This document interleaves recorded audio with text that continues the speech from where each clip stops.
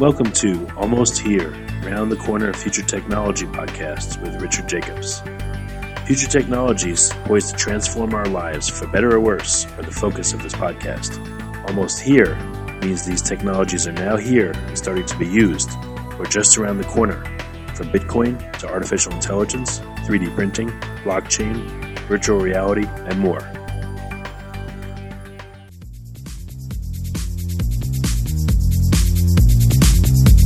Coming to Dallas, Texas, September 14th, 15th, and 16th, 2018, the Blockchain and Future Tech Expo. This is going to be a gigantic conference of over 5,000 people. We're going to be talking about blockchain and its applications. We're going to be talking about quantum computing, cybersecurity, artificial intelligence, and several other future technologies that are poised to and actually changing our lives as we speak. Here's why you should attend.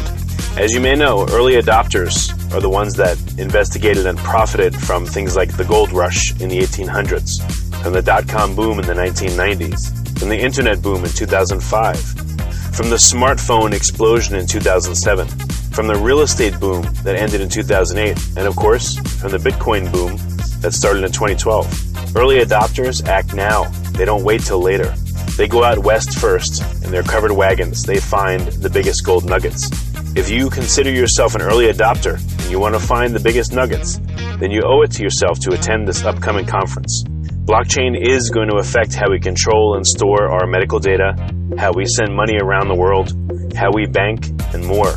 But artificial intelligence, quantum computing, and cybersecurity will play a pivotal role in our lives as well. And that's why our next event, September 14th to the 16th at the Dallas Convention Center, is going to have not only 5,000 plus attendees, but will showcase blockchain, AI, cybersecurity, quantum computing, and more. You want to get in on the coming gold rush of future tech and opportunity as an early adopter. Don't be left out. To register, go to bftexpo.com. That's blockchainfuturetechexpo.com. Thank you. Hello, and welcome to the Future Tech Podcast. I am Alan Thomas, and today I have with me Dennis Nobelius, CEO of Zenuity. How you doing, Dennis? I'm doing fine, and thank you for having me on this podcast. Oh, no problem. Let's get right into it. What is Zenuity, and what do you guys do? Zenuity is all about making self-driving car real. So we are focusing totally on software. We've been around for 1 year, and we are created by the safety leaders in the field. So we are 50% owned by Autoliv and 50% by Volvo Cars. Oh, okay. And what drew you to this company? How did the company come about? Well, it got started as an idea, and I think that idea started Volvo Cars. Think about self-driving cars requires a different kind of talent pool. It requires immense efforts, and you need to combine the knowledge from a tier one and an OEM. I think that was the realization. That was 2016, or actually the idea started a bit earlier, but 2016 it became real. And then I got a call. Then at that time, I was then the managing director of Volvo Cars in Switzerland for the market and sales. So then I got a call on the last day of vacation, asking me if I would like to be, probed as a potential CEO for this new company to be created.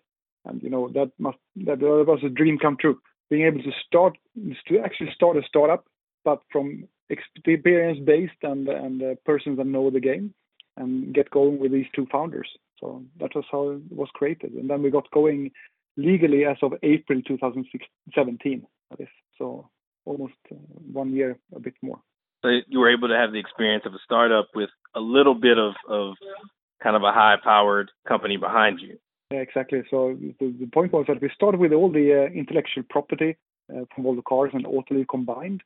And we got the persons that created those patents to join the company from start. And at the moment, we have added talent pool on top of that. So we have like 1/3 from Autoliv, 1/3 from the OEM, Volvo Cars, and then 1/3 from startups, software industry, telecom, and what have you, then to bring to the knowledge base and get going. So now we are close to 600 persons in like 5 locations in the world. And so what would you say is the ultimate mission statement for Zenuity? We have it as a tagline, make it real. And I think that's what we are going to do. So elevating people's lives by creating inspiring technology for safe and intelligent mobility. That's our internal vision statement. So what we are doing is that we're bringing self-driving technologies to the road as a commercial product out to people to actually access and acquire or lease or whatever they would like to use cars in the future. And so we have a pretty strict deadline on what we are going to achieve. So that's clear for us. And so is your initial focus on commercial applications or straight to the consumer? Straight to the consumer. That is our. So we actually, by 21 then we will have self-driving technologies in a Volvo car. That is for sure. And we also expect to have, and we also have some other OEMs as customers as well. And we take a little bit different approach if you compare us towards Uber or towards Waymo or maybe Apple. Let's see. So what our approach is that we develop industrial software. So we develop software and do that for specific customer use cases. And we do it with industrial sensor set.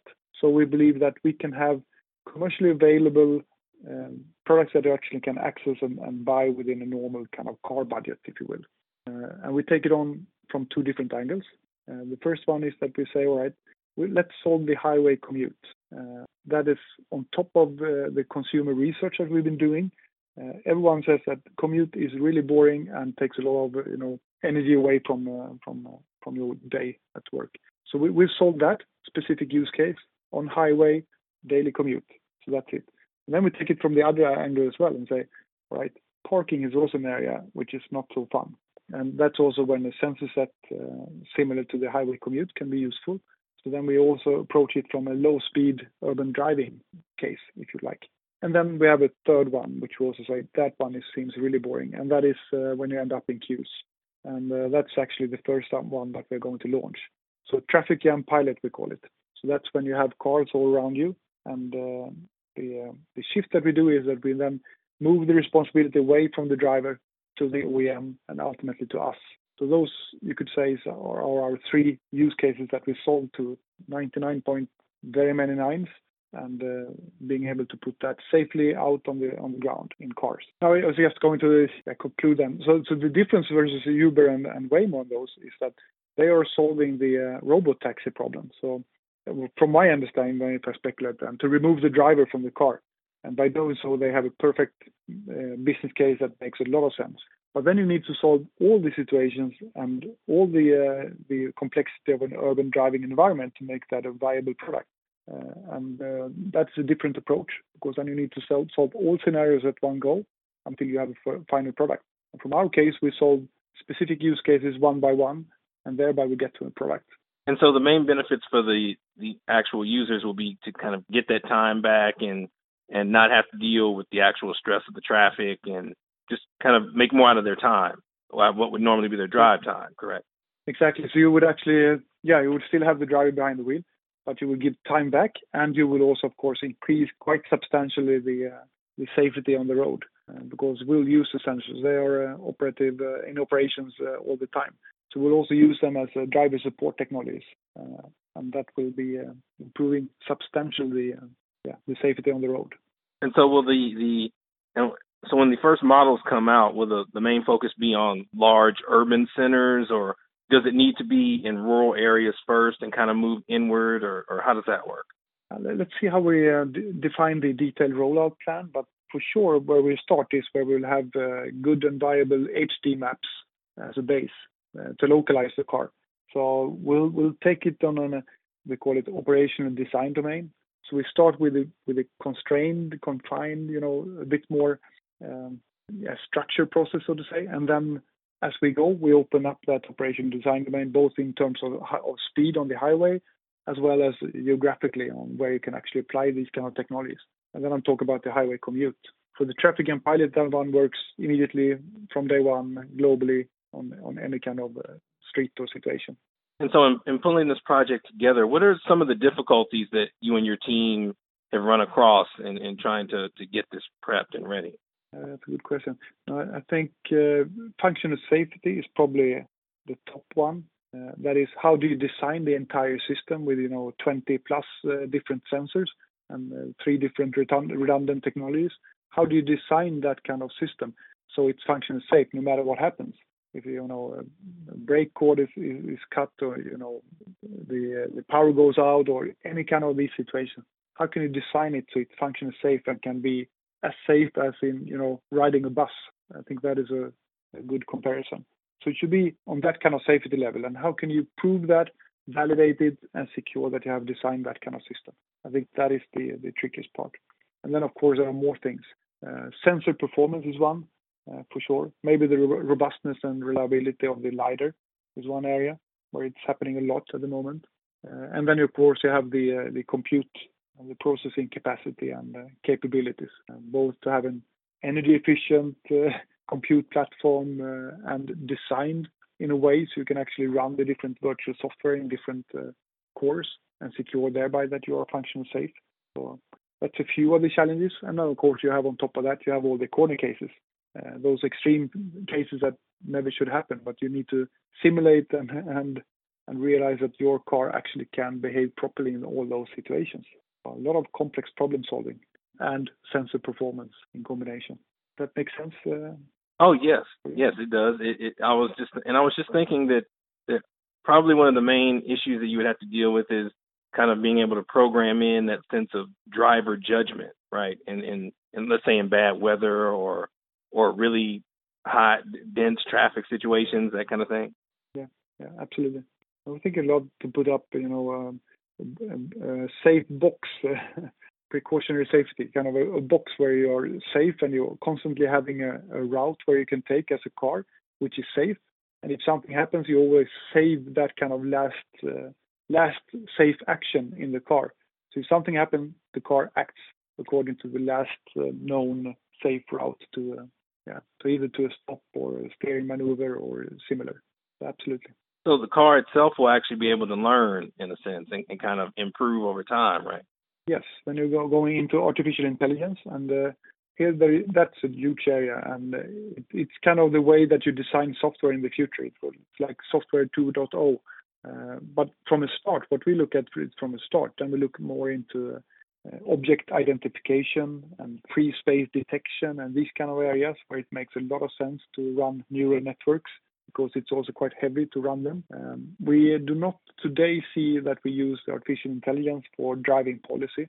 That is how you decide as a car where to go.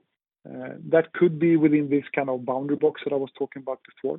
If you define that with more traditional algorithms, and then you can have the AI to work inside that frames, then it could work. But just to let the car loose on pure AI, that I do not really believe in the next coming years, at least, to be a viable way of showing that you're safe. So let's talk about a couple of the big wins or main achievements that you feel like you guys have gotten these past few years. I know you said that you're not quite at the launch point yet, but I'm sure there have been some big wins where you've gotten over some serious challenges and you felt like, yes, we're really on our way now. Yeah. I mean, we could take the starting point, and then I go more into the ADAS domain, as we call it, the Advanced Driver Assistance technologies. So the team, and I'm referring more to the Volvo history, they actually managed to put in production the Volvo XC60, which received the highest active safety score that has ever been measured in the Euro NCAP, which is a neutral safety agency that is measuring all the cars. So that was one major thing. And I also believe that Volvo Cars has put the active safety as standard on all the cars, which is really showing great achievement when it comes to crashes, avoidance of crashes, and support for the driver. So I think that was before the Zenuity was created.